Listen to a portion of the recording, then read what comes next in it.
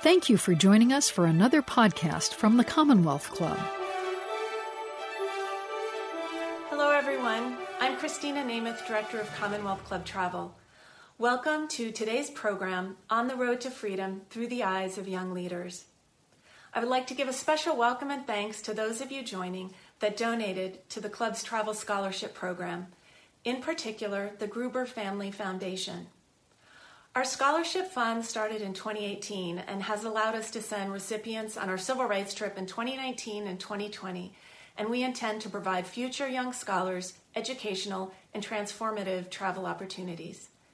Now, I'm pleased to introduce our moderator for today's program, Dana King. Dana is an artist who brings humanity to the African American story. Black Art in America has identified King as one of 10 emerging Black female artists to collect. King's public sculptures include Guided by Justice, located at the National Memorial for Peace and Justice in Montgomery, Alabama. It was a profound experience to visit the museum and memorial created by the incredible Brian Stevenson in the company of Dana, who served as the trip discussion leader. Prior to molding a career as a sculptor, King was a broadcast journalist. Her work received 5 Emmy and 2 Edward R. Murrow Awards during her 25-year career, covering news in the Persian Gulf, Middle East, Central America, Eastern Europe, as well as here in the Bay Area while working at KPIX-TV. Please join me in welcoming Dana King. Thank you so much, Christina. Hello, everybody. I am so pleased to be with you for this Commonwealth Club program. And this afternoon, we are going to hear from 2 amazing young women. Ashley Hayes, a senior at the University of Michigan, and Zainab Abdul Qadir Morris, who is a graduate of UC Berkeley. These 2 exceptional women were part of the organization in the Bay Area called Cinnamon Girl Inc., which mentors and provides leadership opportunities to young women of color. Now, I'd like to share just a little bit about them before we get started. Zainab is a recent UC Berkeley graduate in African American Studies. She was also the student body president during her time there. Ashley is currently an Afro-American and African Studies major with a minor in Education for Empowerment at the University of Michigan. Welcome, Ashley and Zainab. It's so great to see you both again. Now, I traveled with Ashley and Zainab and about 30 other people as part of the Commonwealth Club group tour in early March to the U.S. South. We visited sites critical to the civil rights movement and met some truly inspirational people. Now, here's a little bit of background about our journey.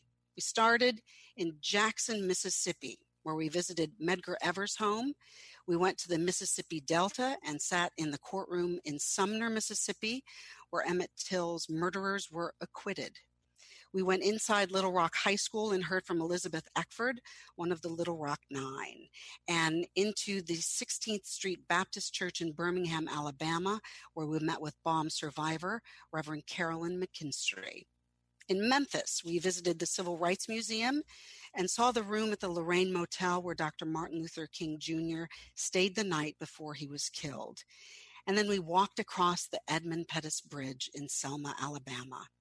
We ended in Montgomery, where Rosa Parks and many other women inspired the Montgomery bus boycott, and where we experienced the deeply moving National Memorial for Peace and Justice. There were, of course, many things that we did and saw, including eating some really great food and listening to some incredible blues music. But that gives you a sense geographically where we traveled. And we were also traveling during a time when COVID-19 was just becoming a reality in this country. Our trip also started just 2 weeks after Ahmaud Arbery was murdered while jogging. We walked across the bridge in Selma the day that Breonna Taylor was murdered in her bed. And it was 2 months before the murder of George Floyd. So a lot happened on our journey and since our journey. So we're going to start this afternoon by hearing from Zainab Abdul Qadir Morris. She is going to share some images and thoughts about this trip that were impactful for her. and then we'll hear from Ashley Hayes. And then following that, we will have our question and answer period. So if you're watching along with us and have a question, and that a question you'd like me to ask, just put it in the text chat in your live stream, and then we'll get to it later on in the program. So I'd like to first start by turning it over to Zainab. Thank you, Dana, for a beautiful introduction. I'm pleased to be talking with you all today. I'd like to thank Cinnamon Girl and the Commonwealth Club for the opportunity to join the Understanding the Civil Rights Movement trip. It was an incredibly transformative experience. I'll always be grateful. I would like to start with a pause to acknowledge all victims of policing in America and abroad, those named, those nameless, those who survived, those protesting every night throughout the pandemic. I also want to lift the voices and the names of the indigenous nations whose stolen land we traveled on throughout the trip. Every time I've started to draft my presentation for today, attempting to articulate what it was like to tour the American South, tour trauma, tour poverty, tour afterlife of injustice, I couldn't help but be swallowed by sorrow.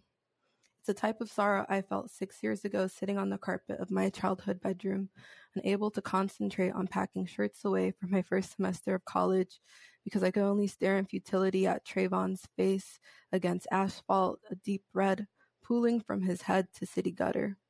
It's the sorrow that shouted over me throughout my first semester of college, a sorrow that led me into the streets of Berkeley and Oakland night after night, screaming from the cavity of my chest that my life mattered. After a hot-blooded first year, I decided that I was done with sorrow. I was tired of making my pain palatable for white and non-Black people of color. I made sure to amplify every name, every hashtag in the years following, but I never allowed myself to get emotional, take it personal, already aware of what misery it would bring me. I'll be clear now, this trip was not a miserable experience. What I learned from the lips of those on the front line, the freedom fighters, the wounded healers, is invaluable. Every day, every city, I was inspired. The grief the trip triggered was and is an unavoidable pretense of hyphenated tourists, our price for trying to find answers in ancestral homeland. Thinking back on Mississippi, Arkansas, Tennessee, Alabama, I am still uncertain about the dilapidated structures, the persisting erasure of women, trans, non-binary leaders, the commodification of movements, and yet the necessity of spectacle. I still feel some sorrow too. I'm only certain that my departure was premature almost, that I needed to go back and caress the southern soil, its dampened aged hardwood, letting the humidity soak through my clothes once more, waiting for an answer, a deeper understanding. To begin, Jane Hirschfeld wrote that poems and writing and art carries love and terror, or it carries nothing. I'll be offering both in a series of my recollections about traveling through sites of heritage and memory. For me, this trip was not about policy or protest, but origin. I asked Cinnamon Girl to join this trip because of my grandmother, Uli Morris. She was raised in Greenwood, Mississippi in the 1920s. Her parents sharecroppers. In adulthood, she migrated to California, Compton, where my father was raised. And I kept this in mind all throughout the trip, in which Ashley and I kept journals. We were asked to write how we were feeling so not to forget the experience. I could only ever capture fragments. Atlantic as origin, bra straps slick with sweat, socks also defeated in southern heat, grave digging in daylight, domestic terrorism, terror proper, more crypt than city, the music still plays here anyway. There are stars here at night. These are from the first 2 days. On that first day, I woke with Mississippi's morning light, immediately reaching for my camera. I hurriedly brushed my teeth, washed my face, slipping on boots, a dress, rushing out of the hotel, determined to discover Jackson, to document and witness the city. I started down the street, City Hall. Andrew Jackson, immortalized in bronze, stood tall on a moat, one arm akimbo, the other pressing a staff firmly into the statue's base, still declaring that this was his providence. brilliant pillars stretched to the hazy sky behind him. Aside from his shadow, Jackson was deserted. There were no cars rushing past, no tour groups crowding to take pictures, perhaps whispering about the general's legacy, a bustling plantation of 300 slaves, genocide of the indigenous. It was just me and him. I climbed up State and President Street, hoping to get a closer look at the city, getting near to a tomb. Placard absent, I could only identify its purpose by reading what had been chiseled in stone. CSA, Confederate States of America. The monument honored its sons, their sacrifice. After looking at the monument, I started towards a railroad track, and then a white man suited in button-down slacks waved for my attention. I wasn't sure what type of white Southern man he was, but I pulled my headphones down as he approached. He wanted a picture in front of the monument. His grandfather, a Confederate soldier serving Jackson. He came to chase that history, driving from one battle site to the next. He continued on to me about his Southern heritage, but I could only think of the Negro soldiers that fought against the Confederacy in their starched uniforms, head high, chest out, freely marching in a scorching April heat.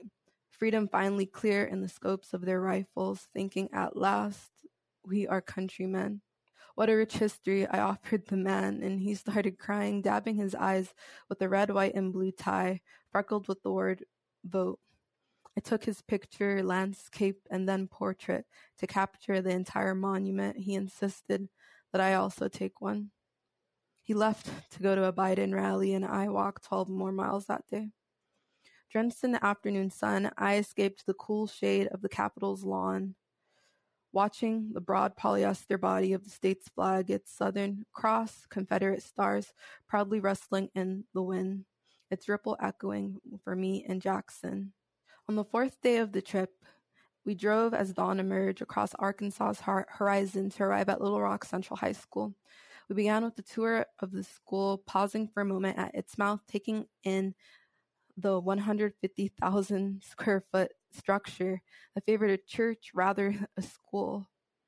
Looking up from the stairwell, we were greeted with 4 female statues, each dedicated to an educational theme. I could only remember opportunity. She stood there in a flowing gown, 2-plait braids almost sneering at us below, hands preoccupied with her dress, unaffected, uninterested in what goes down below. After making our way through the hallways of the school, we crossed the street to the visitor center, where we listened to Elizabeth Eckberg and Dr. Sybil Jordan Hampton's testimony about what it meant to be the first. Due to a breakdown in communication, Miss Eckberg accidentally arrived early on September 4th, 1957, to then be denied entrance to Little Rock's campus at every entrance she approached. She recounted that day only 2 people affirmed her humanity. Wiping spit from her curls and the dress her mother, a seamstress, prepared for her. An education journalist and a teacher served as the only barrier between mob and child, wiping her tears, talking over the litany of curses and threats. They told her, "Don't let them see you cry." Elizabeth had already thought ahead, arming herself with sunglasses. I began vibrating with anger, hearing about the complicity of soldiers, a city, a country, while children were attacked before cameras, pressing nails into the palm of my hands to hold back tears, hearing about violence in the classroom that stalked in the hallways, bathroom stalls, the tirade, their sacrifice. I could only make out a thank you before sobbing on my knees before Miss Eckberg, pictured on the right, and Dr. Sybil Jordan Hampton, pictured on the left. While taking slow, deep breaths into my elbow, Dr. Hampton grabbed my trembling hand, caressing my hair, and whispered, "I know." On the morning of September 15th, 1963, the day 16th Street Baptist Church was bombed, the pastor's Sunday school message was love that forgives, grounded in Matthew 5:43 and 44. "You've heard it that it was said, you shall love your neighbor and hate your enemy. But I say to you, love your enemies and pray for those who persecute you." Walking through the restored church and up the carpeted stairs where the Klan detonated 7 sticks of dynamite, suspending Adam A. Collins, Cynthia Wesley, Carol Robertson, and Carol Denise McNair in the air with torn Bible passages in pews. I could not imagine such a permissible God.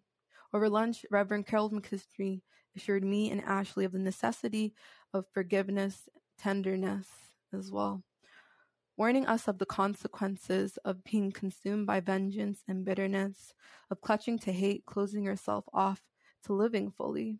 On our final day, I learned that Coretta was a classically trained pianist. She would open the windows of her parlor, letting the sonata spill to the streets of Montgomery. Crowds would gather outside her window, marveling at her talent. They still bombed her house, but she kept playing, lovingly pressing manicured nails into ivory, leaning head back, curls shifting, singing, "Oh glory, oh God, oh glory." Later that day, under the harsh sun, we entered the National Memorial for Peace and Justice, pantheon of the lynch, a constellation of death perched across atop all of Montgomery. We wandered through its copper columns, each engraved with every date, every name of the victims, requiring curving, leaning, twisting to comprehend the pillars above our shoulders, many reading unknown, unknown, unknown. I was one of the first to leave the memorial. Down the hill, I walked around the corner, only a few feet from the Legacy Museum, sitting in front of an abandoned building. I closed my eyes, trying to concentrate on the rush of a fountain across the street. I opened my eyes to a historical marker. The signs were erected in every city we had visited. This one read Montgomery Slave Market. I shut my eyes once more. The cultural preservation work of the Equal Justice Initiative, the National Park, and even each state's Department of Archives and History was outstanding. It was impressive, but I still could not shake a deep feeling of disappointment, to borrow from King, while on the trip. It was disorienting to see what endured, to confront ghosts of the past and the living, to encounter aftermath and afterlife of anti-Black racism, America's foundation, and witness it as an imperial spectator. But finishing Dr. King's quote, there can be no deep disappointment where there is not deep love. It too was endearing to witness a love that endured somehow, that sculpted and erected new sculptures, new literatures, new histories, love dreaming defiantly. In March, on this trip under the southern sky, facing and contending with broken promises of liberty, justice, and equality, I was overcome with a deep disappointment, but I also learned the utility of dreaming again. To close, I'll read from a erasure poem I made with the letter I wrote when applying to join this trip with Cinnamon Girl. Dear Amnesia, child of empire, will I betray us, daughters of pilgrimage, of aftermath? The years inhale, America ignores. I look forward. Thank you for listening to me. I'll now be passing the presentation over to Ashley to talk about her experience. Thanks, Zainab, and thank you, Commonwealth Club, Cinnamon Girl, for the opportunity to be a part of this lovely experience to tour the civil rights movement through our own eyes. I'd like to begin with the quote that reads, "For the hanged and beaten, for the shot, drowned, and burned, for the tortured, tormented, and terrorized, for those abandoned by the rule of law, we will remember. With hope, because hopelessness is the enemy of justice. With courage, because peace requires bravery. With persistence, because justice is a constant struggle. With faith, because we shall overcome." Entering a new setting for the first time, my guard is always up. I have to be observant of where I'm at, who I'm around, what my role is in this space. And I was either the only or one of the only in this room. I'm the youngest person in the room. I'm a Black female, the only one from the Midwest, from the Metro Detroit area. And those identities overlap with one another in this experience of how I processed everything that we took in along this week together. But I always try to take something positive away from my experiences, even though it was uncomfortable at times. We learned about Black history on a deeper level, which was a lot within itself. But Dana framed this trip for you all. Zainab painted the picture for us, and I wanted to share with you what those moments in time looked like for me. So I'll set the stage for you. Our group comprised of primarily an older white audience, only 2 people under the age of 25, and only 4 Black women. Now, the entire culture or dynamic of if the demographics were reversed would have been totally different for how this trip was experienced by us all. And I had to understand that I want to hear what everyone else thinks, how they feel, and because this gives us a greater perspective of what the world really is.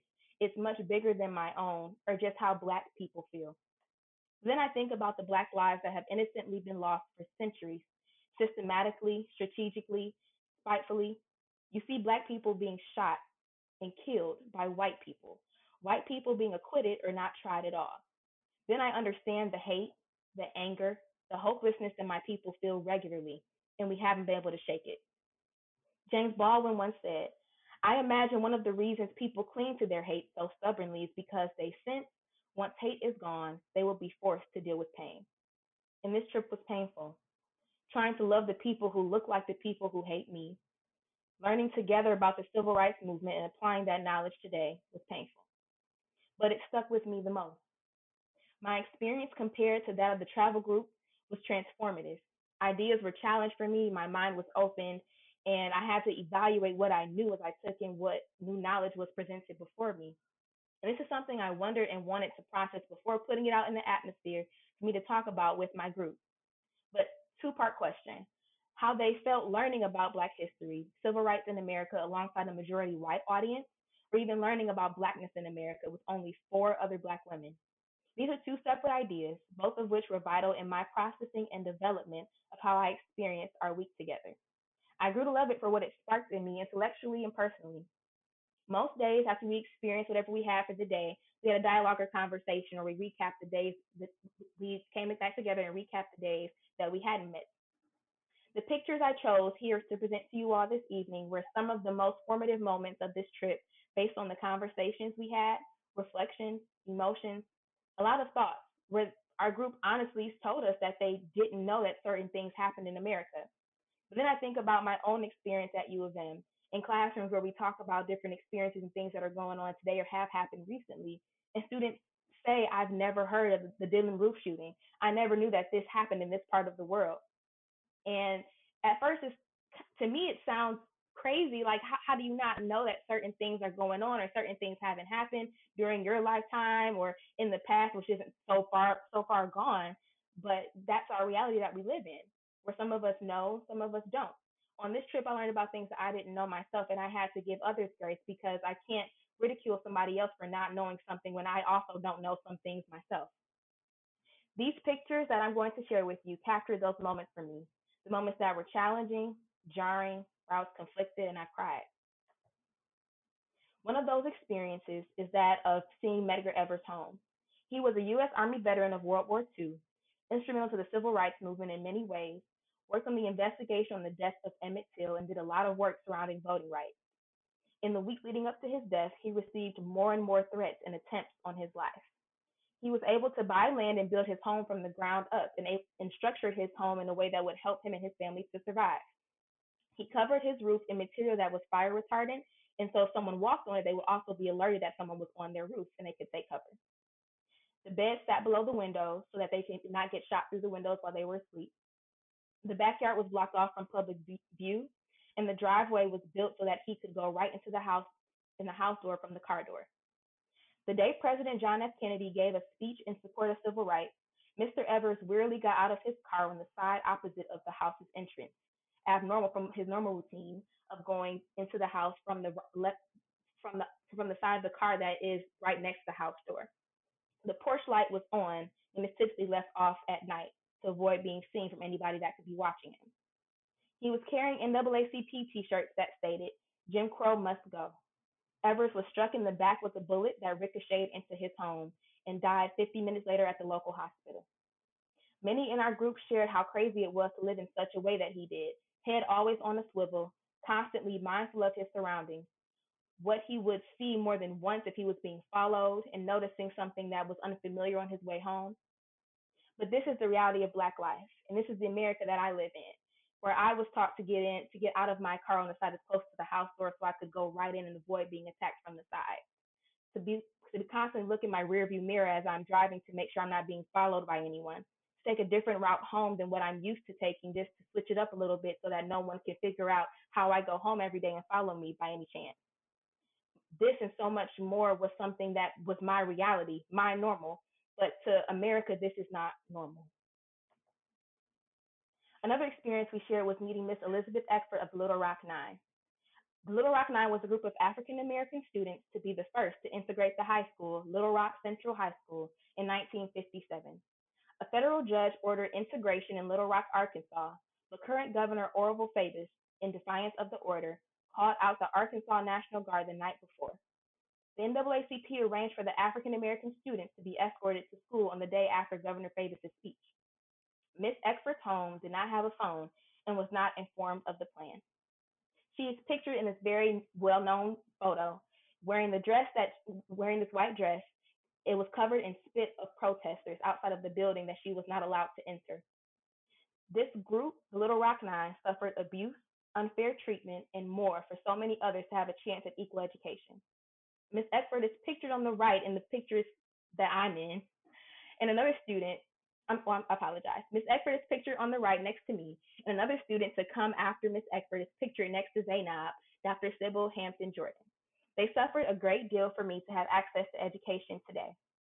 Suffering from PTSD and trauma, all I could do was hug and thank Miss Elizabeth Eckford and every trailblazer I met who made my life today possible because of their struggle. We visited the Slave Haven Museum, Underground Railroad Museum in Memphis, Tennessee. We were able to stand where enslaved Africans escaping to freedom once hid out for days to months at a time. I could have been where one of my ancestors once stood, and establishing that connection to my past was life-changing. We also visited the Legacy Museum and Lynching Memorial, which are both parts of Bryan Stevenson's Equal Justice Initiative, a nonprofit organization that provides legal representation to people who have been illegally convicted, unfairly sentenced, or abused in state jails and prisons. They challenge the death penalty and excessive punishment. They work with marginalized communities and are committed to changing the narrative about race in America. The Legacy Museum sits on the site of a former warehouse where Black people were enslaved in Montgomery, Alabama. This narrative museum captures the domestic slave trade, racial terrorism, the Jim Crow South, and the world's largest prison system, investigating America's history of racial injustice and its legacy, making it clear that slavery never went away, but evolved into mass incarceration, a form of modern-day slavery, allowing racial inequality to legally prevail. In this museum, I was able to see myself and reflect on where I fall in this narrative. What am I going to do about the narrative so that these statistics no longer exist? But I also had to wonder how everyone else in the room felt about what they saw. Pictured here is National Memorial for Peace and Justice. More than 4,400 African American men, women, and children have been hanged, burned alive, shot, drowned, and beaten to death by white mobs between 1877 and 1950. Until this memorial was erected, there has been no national memorial acknowledging the victims of racial terror lynchings. Montgomery is where I felt most of the weight of this trip. No movie, article, or story could amount to the pain, torture, and suffering that was felt from the individuals memorialized here. Their names we'll never know. This wall reads, thousands of African Americans are unknown victims of racial terror lynchings whose deaths cannot be documented, many whose names will never be known. They are all mourned here. Saying all of these things to say that although it's hard, we need not fault one another for what we don't know. It can be difficult to understand what privilege really is when you're born into it. And there are so many societal standards that prohibit us from having certain conversations or being comfortable with asking questions or seeking a deeper understanding. I came into this experience with my guard up, reminding myself every hour to keep the mindset of what I was taught when navigating the world as a Black woman, to protect myself mentally and emotionally. But I took away an even wider lens of understanding around how we should be working together to manifest the dream of freedom. It is so often said that as Black people, we shouldn't be responsible for educating people on our history or experiences. But I will challenge that because no one has ever made a difference by being like everyone else. So my question is, when are we, the ones that care so deeply to make our history known and our lives matter, going to start educating other people on that? So often we tell other people that it's not my responsibility to be the one to educate. So when we are so passionate about this, we should be the ones that are willing to help someone else to learn. To be one of the only Black people in a space is draining, and doing this work individually is backbreaking. But if we work collectively to find a place for everyone to work and learn and fight, it is achievable. This wasn't light work for any one of us. It still isn't, but it's necessary. Assata Shakur said, "Nobody in the world, nobody in history has ever gotten their freedom by appealing to the moral sense of the people who were oppressing them. There are people like Trump and so many others in global power whom this quote is referring to, which is why we must be willing to educate and be patient with the people who are showing a desire and effort to learn more and be of support. We can't allow them to default to widely embraced ethics. We need to help them learn, help others, and make a difference. Working with people, regardless of their skin color, is a necessary aspect of life we must reconcile with in order to heal, help, and progress individually as well as collectively." She also said, "It is our duty to fight for our freedom. It is our duty to win. We must love each other and support each other. We have nothing to lose but our change." Racism has affected Black people directly. It is what weighs down our nation and our world. My people have worked for centuries to make this our reality, and we have tried and are still trying so many different avenues to see this through. But among many things this trip taught me is that racism and its byproducts must continue to be reconciled with through educating ourselves, raising our consciousness, pouring into our communities, among many other things, and encourage and inspire our neighbors, regardless of their skin color, to do the same. May we never forget all those who suffered and died because they asserted their basic human right to be free. It is our job to continue this work together. Thank you for the moment to share my moments with you from this experience. I just want to take a breath right now. Zainab, Ashley, thank you for helping us see this trip through your eyes. Thank you for putting words to your reflections and your feelings. This trip was hard. I hear that from you. It was hard. But yet there's so much growth and beautiful human courage that we witnessed.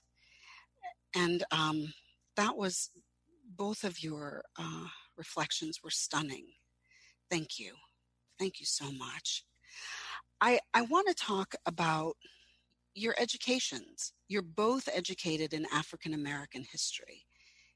And yet this trip to the South allowed you to step into history. And I'm wondering if there was a chasm there for you, or how you were able to marry the two together, if you feel like your education gave you a good foundation for this trip. And if so, why? And if not, why not? Zainab? Yeah, I can go. I'd say my education in studying African American studies, being part of the being part of the tradition of ethnic studies, the Third World Liberation Front, being part of academic struggle was essential to processing and asking at least the right questions for myself throughout the trip. I concentrated in arts and media, so I spent more time dealing with poetry, looking at films and TV shows in my undergraduate career compared to having a historical focus. And so this was very beautiful to really fill in and add depth to things I learned in some of my general education requirements for my major. Despite studying African American studies, there still are so many gaps in what I know, who I know as figures. I talked very briefly about it in my presentation, but there's such a focus on Malcolm, on King, if someone's well-versed enough, Medgar. But the women that we talked to on the trip, so many other people, they are a part of this conversation and this history, but they're treated as footnotes, as something that's hidden at the back of the book. And that was frustrating. I think the trip and my education, it showed me that there's still a lot I need to learn. There's a lot I need to study. And so it's been motivating to give me a direction of what else do I need to know? What else is there to read outside of the canon, even in Black studies? I would say yes, short answer, but long answer, longer answer is there are so many people that will say African American studies shouldn't be a major. But African American studies is so much more than just knowing facts. It's about understanding people, understanding history, to understand our reality. And it's beyond what I could have imagined going on this trip compared to my in-class experience. I believe so much more learning happens outside of the classroom, where the things that I've learned, the experiences I've had interacting with other students and hearing their perspectives on things, being looked to as the person that can provide a genuine opinion because I have the lived experience, when Blackness is so much wider than just one individual. Um, Having gone this trip has definitely built off of that experience. So I've been able to apply some of my learning in the classroom to real life. And again, minoring in education as well has helped in this experience too, with being able to look at it through an education lens and to learn about things that deal with education, African Americans, and how we are oppressed, how we are underserved in that area of life, what we can do to make that difference and close that gap. Because in high school and middle school, elementary school is limited to 1 month, picking a person, talking about them, learning about facts, and sharing that with your classmates. But African American history is real life. It's about the lived experiences. It's about the suffering that we endure, and it's about how we're trying to make that difference. And I think that this trip truly highlighted what that looks like and how that's played out in reality. Mm-hmm. Zainab, you mentioned that, and Ashley, Black History Month, we talk about the same 5 people every year. It doesn't matter how old you are. That's the lesson that continues from elementary on. And yet we met incredible people who their courage just abounds, that they survive so much. I think of Carolyn McKinstry, who was at the 16th Avenue Baptist Church, Elizabeth Eckford, Dr. Sybil Hampton, the women that we met. Talk to me about your connection as young women to these women who have endured so much, and yet they've come out the other side. Does it give you a different perspective? Does it give you a sense of survival, of hope, talk to me about that. Ashley, go ahead. Yeah, so I would say that seeing them has shown me that I can do it too. That I can step up and make a difference and speak up and speak out. So often, the voice of women go unheard of in the civil rights movement. It's always pictures of the men that you see having done things, or a few key women in this movement. But women were the ones planning things. Women were the ones organizing things, and men were the ones on the front lines that you saw most often. But women were the ones riding the buses to and from work. They were the ones that had to walk everywhere when the buses were being boycotted, and were very heavily impacted during that moment. So to see people that have lived this experience and are still here to tell the story shows me that this work is not in vain, that it's not impossible, because they were in one time period doing work that needed to be done so that we could live in this time period and have much more than what they had then. So it's our responsibility as young women today to continue on that work, especially being women that are passionate about it, and seeing the ones that have paved the way for us to continue to widen that road. I think it's been tremendous to meet people that have done that and could say that they are a woman too, and not just it's only men that do this work. Only men can be presidents. Only men can run organizations and be the faces of different industries or movements. But women do it all. So yes, we do. Zainab, would you care to comment? Yeah, I completely agree. I think when you look at revolutionary, when you look at radical organizations, who are the faces? Men. But who is doing the logistics? Who is writing the speeches? Who is doing the organizing? It's women, it's trans women, it's non-binary people, it's queer people. I think it confirmed that the erasure we see in current movements, especially with Black Lives Matter, with the 3 founders continually still being afterthoughts and having the movement be attributed to men instead, this behavior is not new. I think it shows that there needs to be a more concerted effort. We need to think beyond binaries while also acknowledging, I think, the way that patriarchy informs who we see as valid leaders. It was inspiring to know that women have always been doing this work. It was beautiful to be able to also tell them today that their work had an impact on me. Their work made it possible for me to be in the spaces that I am today. So, and inspiring, to say the least. Both had some private moments with Ms. Eckford and Ms. Hampton. So, and that's what you discussed, was their carving a path for all of the rest of us to follow. Definitely, that was the first thing I said to both of them, that I would not have been able to get my college degree, to be given scholarships, to be given the opportunities I was afforded in my undergraduate career. Considering years ago, you couldn't even enter. Someone like me, I couldn't even enter a high school.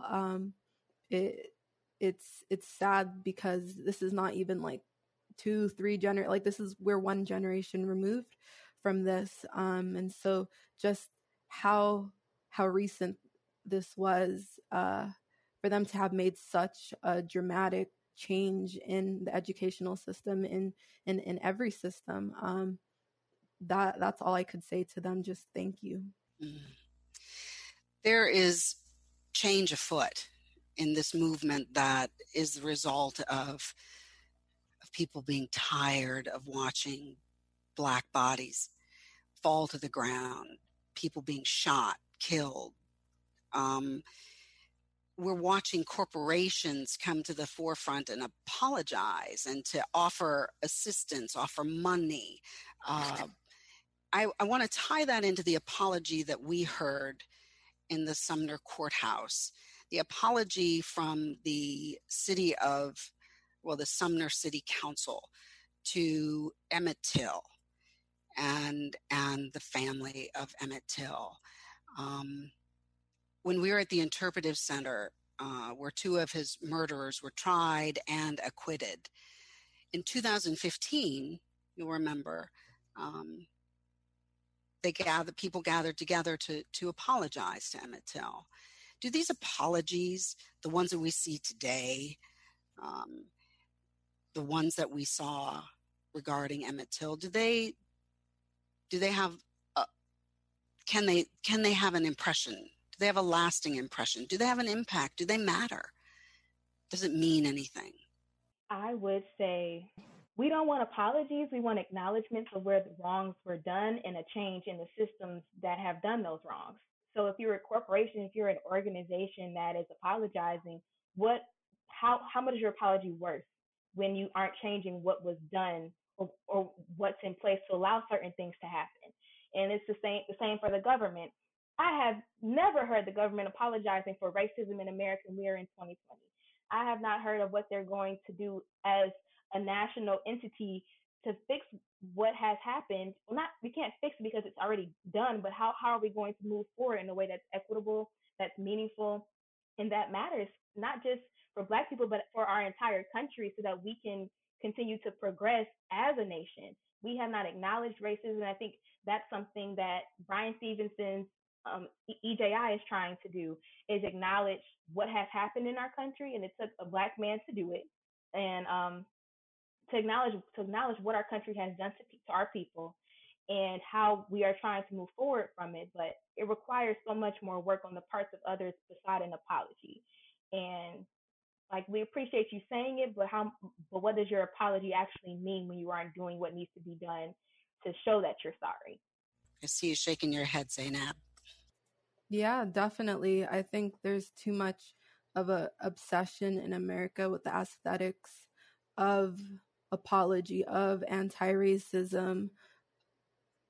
You saw it with the Black Square that went viral on Instagram, pushing everything to the bottom. You see it today. I mean, in response to what's happening in Kenosha, everyone makes very pretty posts saying Black lives do matter without any monetary contributions, without figuring out how they can donate to local funds. It's about signaling. It's not about making an actual change, which is disappointing.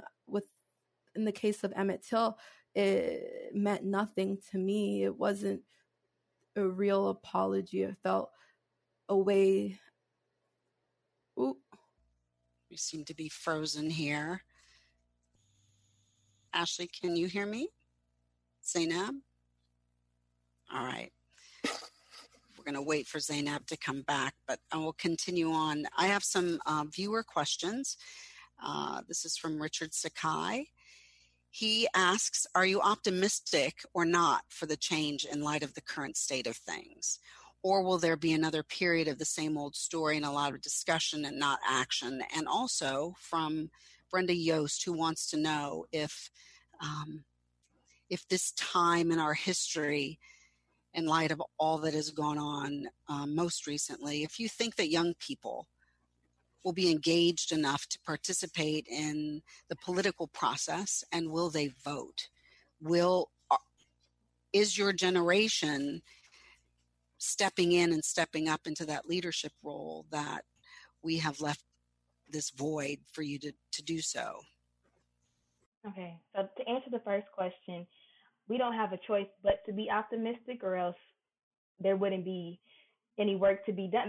Like, I feel that it's important for us to remain hopeful, to remain encouraged, and to remain optimistic, or else we wouldn't be motivated to do the work in the first place. So I also think about how in the 1960s, during the civil rights movement, were they optimistic?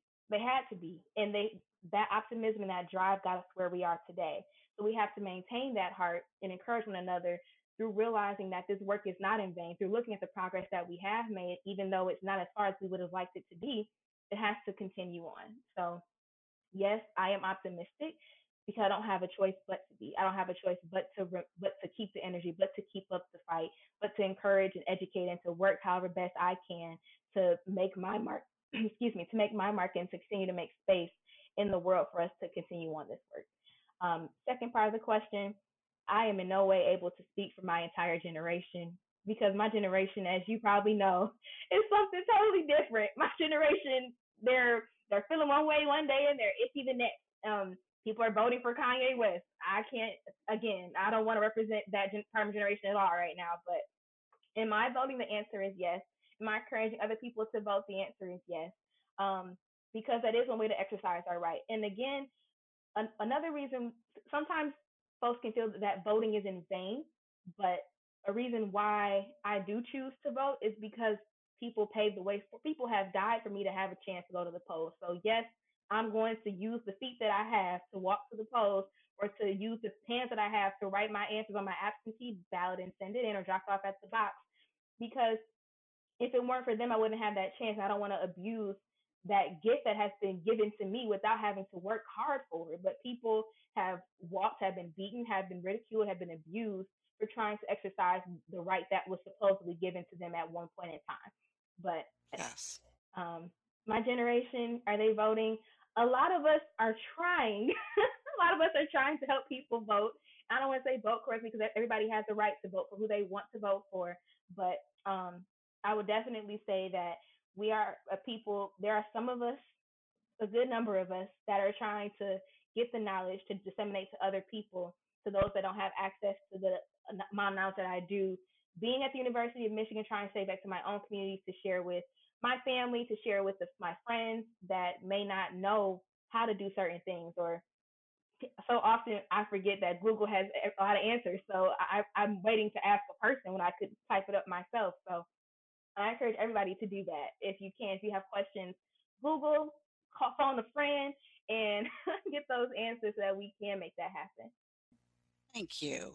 Zainab, while you were gone, thanks to technology, we were talking about voting, and Ashley shared that, you know what, people have died and been beaten mercilessly for our right to vote. And to that end, we went to the Lorraine Motel. We walked across the bridge in Selma, the Edmund Pettus Bridge, where Bloody Sunday occurred. And I'm wondering, as you stepped on that bridge, what were you thinking? Were you thinking about the steps taken all those many years ago by so many people, so many times, in order for us to be able to walk across there safely today and to do what we're able to do as Black Americans? Definitely. I think this year was the 50th anniversary that they crossed the bridge, and there was a huge celebration a couple months prior, maybe in January.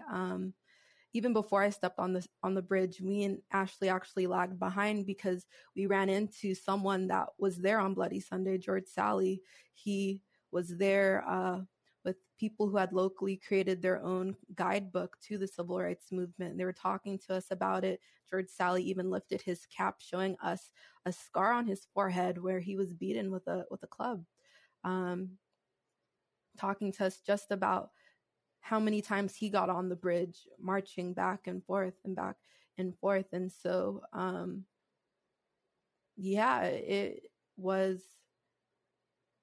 it's in my heart. The feeling of crossing it, imagining just what violence was inflicted on people to cross such a short amount of feet. I thought the bridge was longer based on pictures, even based on the movie Selma. But we were crossing in like 2 minutes. I was like, oh my God, this is it that, white America made such a riot about crossing this bridge. Of course, for what it represented.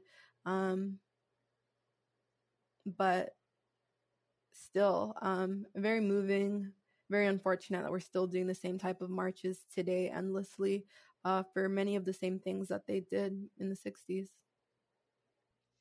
We also were at the Lorraine Motel, and we were able to look into the bedroom that Dr. King slept in the night before he was murdered there. Ashley, are you frozen? Can you hear me? Yes, I can hear you now. I'm just wondering what your thoughts were. I mean, every Black History Month, the speeches of Dr. King and he was so important, but it's different, I think, to see that space. Is that a fair recollection, Ashley?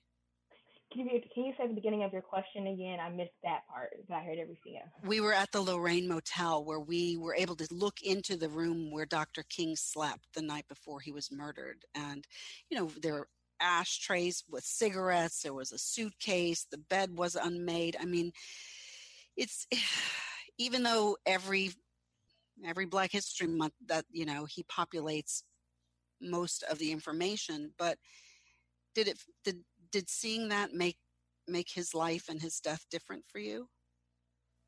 I would say all that, seeing that place, but also seeing his home as well, it all brought so much more knowledge to me and understanding, or just a different perspective of him than, of course, what you read about or what you hear about and what you constantly talk about referring to Martin Luther King.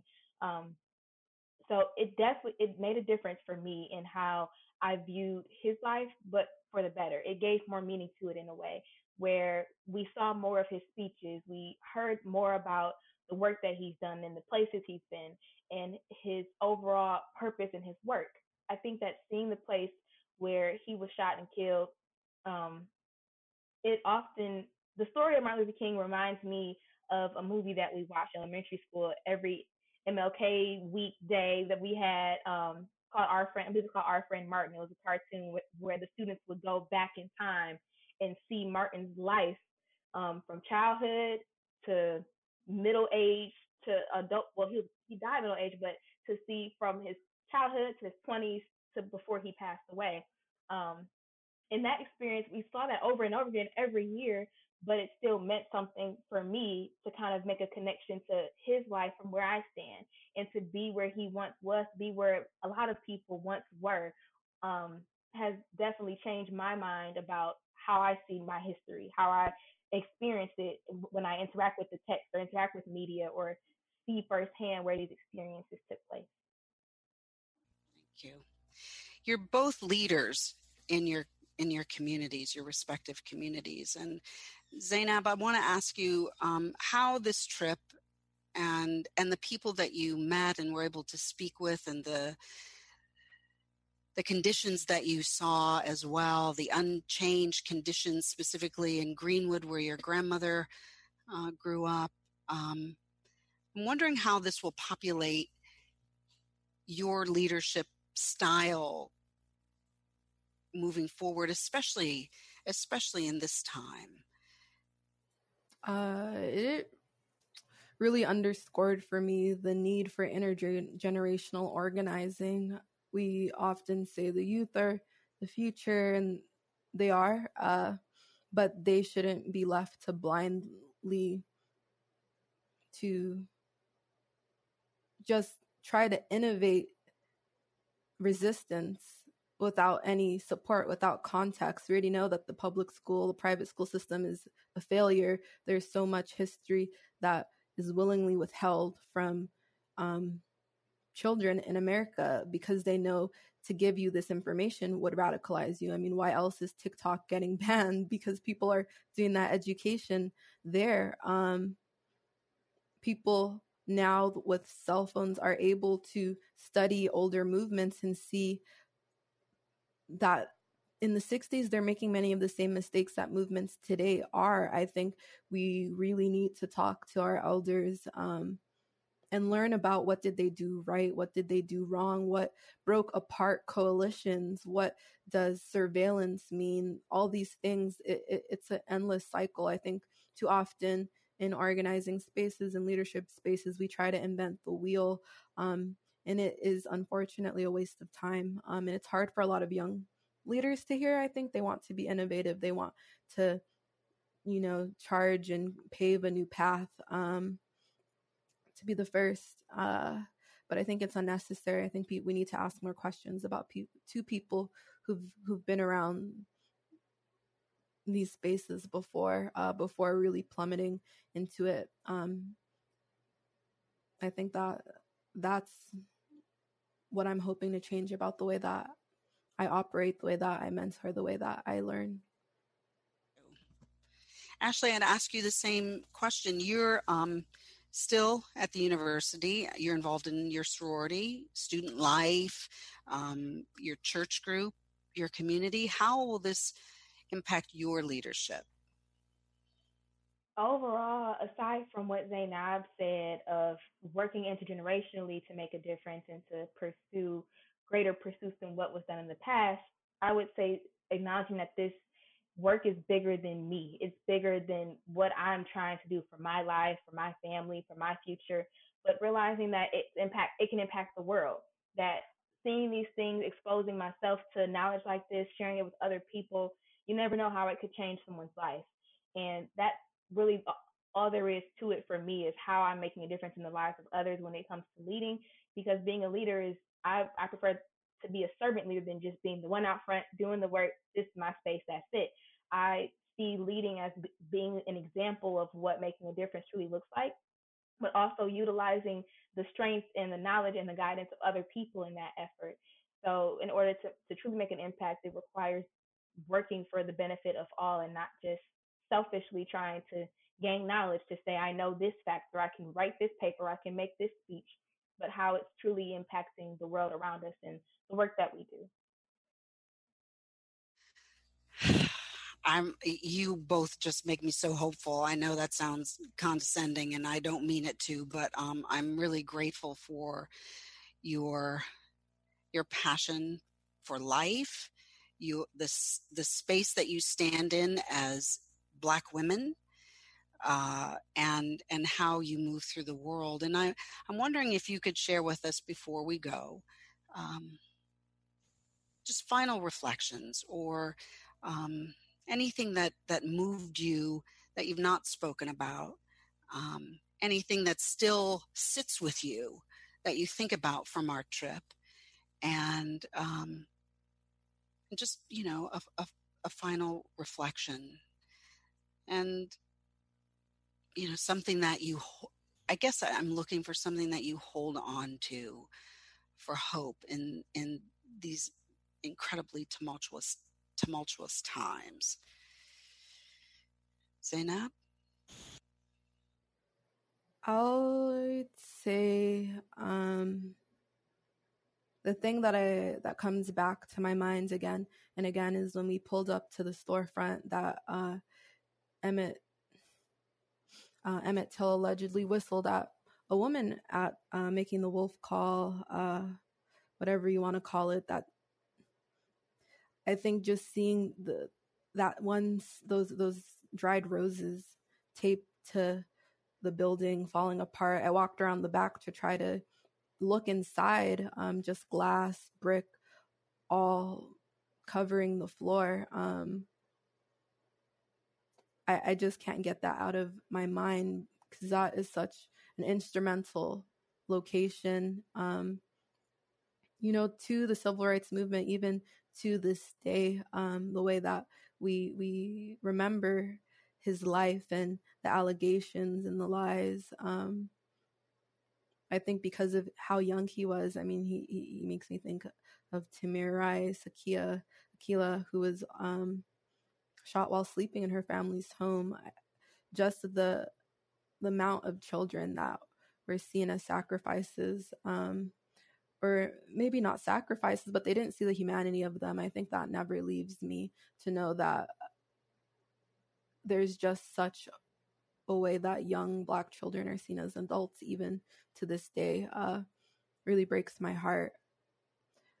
But with that, I think visiting all the museums that we did, especially the Legacy Museum that EGI owns, it was outstanding to see technology and art merged in the way that it was, and to see that there is a desire from funders and artists and curators to create institutions and spaces that celebrate the breadth of this history, that there are artists creating films, writing out the breadth and the nuance of this history, not just focusing on tired tales of slavery, not that we have already explored the breadth of what terror happened then, but it's inspiring to know that people are thinking of what are new ways that can we tell this story, what stories have we not told yet. As someone who wants to build a career doing films, taking photos, knowing that there's such beautiful work that exists out there, and there's going to be so much more beauty in the way that we understand the 60s and in the way that we understand the movement, the insurrections happening right now. I think that makes me really hopeful, especially all the young people feeling empowered in their voice and their creativity to contribute and to call for change. Thank you. Thank you. Ashley? What sticks with me the most is that we cannot set limits on what's achievable, on what is possible to get done. Looking back at all that we've experienced on this trip, seeing where we are today, and knowing that there's so much more to be done, it leaves you can either be less hopeless or you can be less energized to do it, to take it on. And it's important to not limit ourselves to what could be the outcome or what we're aiming to reach for, but hoping for more than what we could imagine when it comes to the possibility of making a difference and improving the lives of for all of us. Not limiting the possibility of what's possible when it comes to fighting against racism or gaining rights and freedom for all people in America. Not setting limits on the expectations you have of other people. When I came into this trip, again, mindful of the fact that I'm taught to act one way around white people so that I can be okay and go home at the end of the day. While I cannot shake those expectations because of the reality that is America, it was very eye-opening, and it meant a lot to me to interact with people for the first time in such a majority white space. Well, Michigan is a primarily white space. I don't interact across the entire campus. I have certain communities I'm a part of, or I work with certain groups. So I make the campus a lot smaller, but to be in a space where people don't look like me, people don't talk like me or think like me, and they still are able to show you love, care, respect, and honesty. I think that was very eye-opening for me, because I don't interact a lot with people that don't look like me because of where I'm from. And because of where I'm from, I choose to seek out people that I can't identify with racially or in my faith walk, and connect with them in order to continue to do work. But I find myself not trying to limit my imagination anymore for what is possible, and realizing that if we do limit ourselves, then we're going to come up short when it comes to what we can do for one another, for our own communities, and for our country. I think a question that I was asked a while ago was, am I proud to be an American or call America my home? And that question was hard to answer. It seems like there is no right answer being a Black woman. And I had to recognize I appreciate America for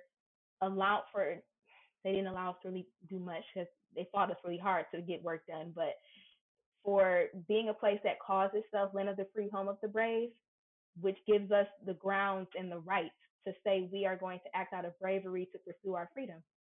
And we see that has happened over time. It took a lot.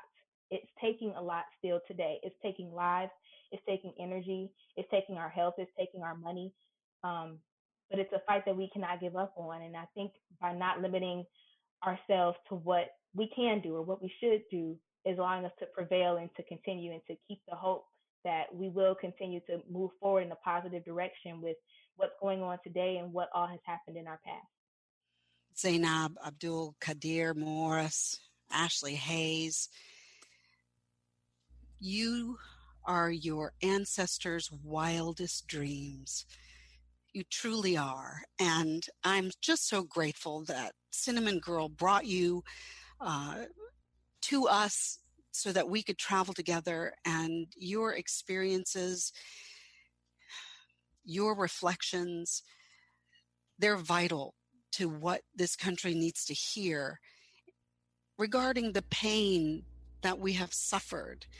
And yet we're not looking for anything but a way out and into a better life.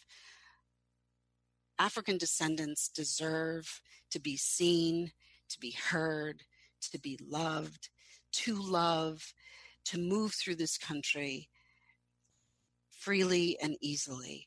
And I continue to be uplifted by the strength and the courage of young people like you who have taken the time to know their history and to lead and to share that information and to help others grow.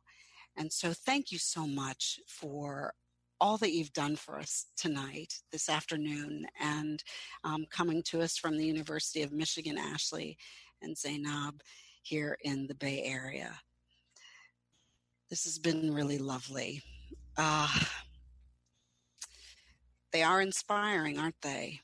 I feel so fortunate to have traveled with them and the entire group on our tour. I'd like to thank you for joining us, for your questions, for your participation, for viewing, and for your ongoing activism in creating change in this country. If you'd like to watch more programs or support the Commonwealth Club's efforts in creating virtual programming, please visit commonwealthclub.org/online. I'm Dana King, and I have enjoyed being with you this evening. And now this program of the Commonwealth Club is adjourned. Good night. You've been listening to the Commonwealth Club of California. Hear thousands of our podcasts on Apple Podcasts, Google Play, and Stitcher. If you like what you've heard, please consider supporting our work and help us bring 500 programs a year to listeners like you. Go to commonwealthclub.org/donate. Think your way around the world with our travel programs to exciting domestic and international destinations. And when you're in the Bay Area, please join us live at our events. Thank you for listening and for your support.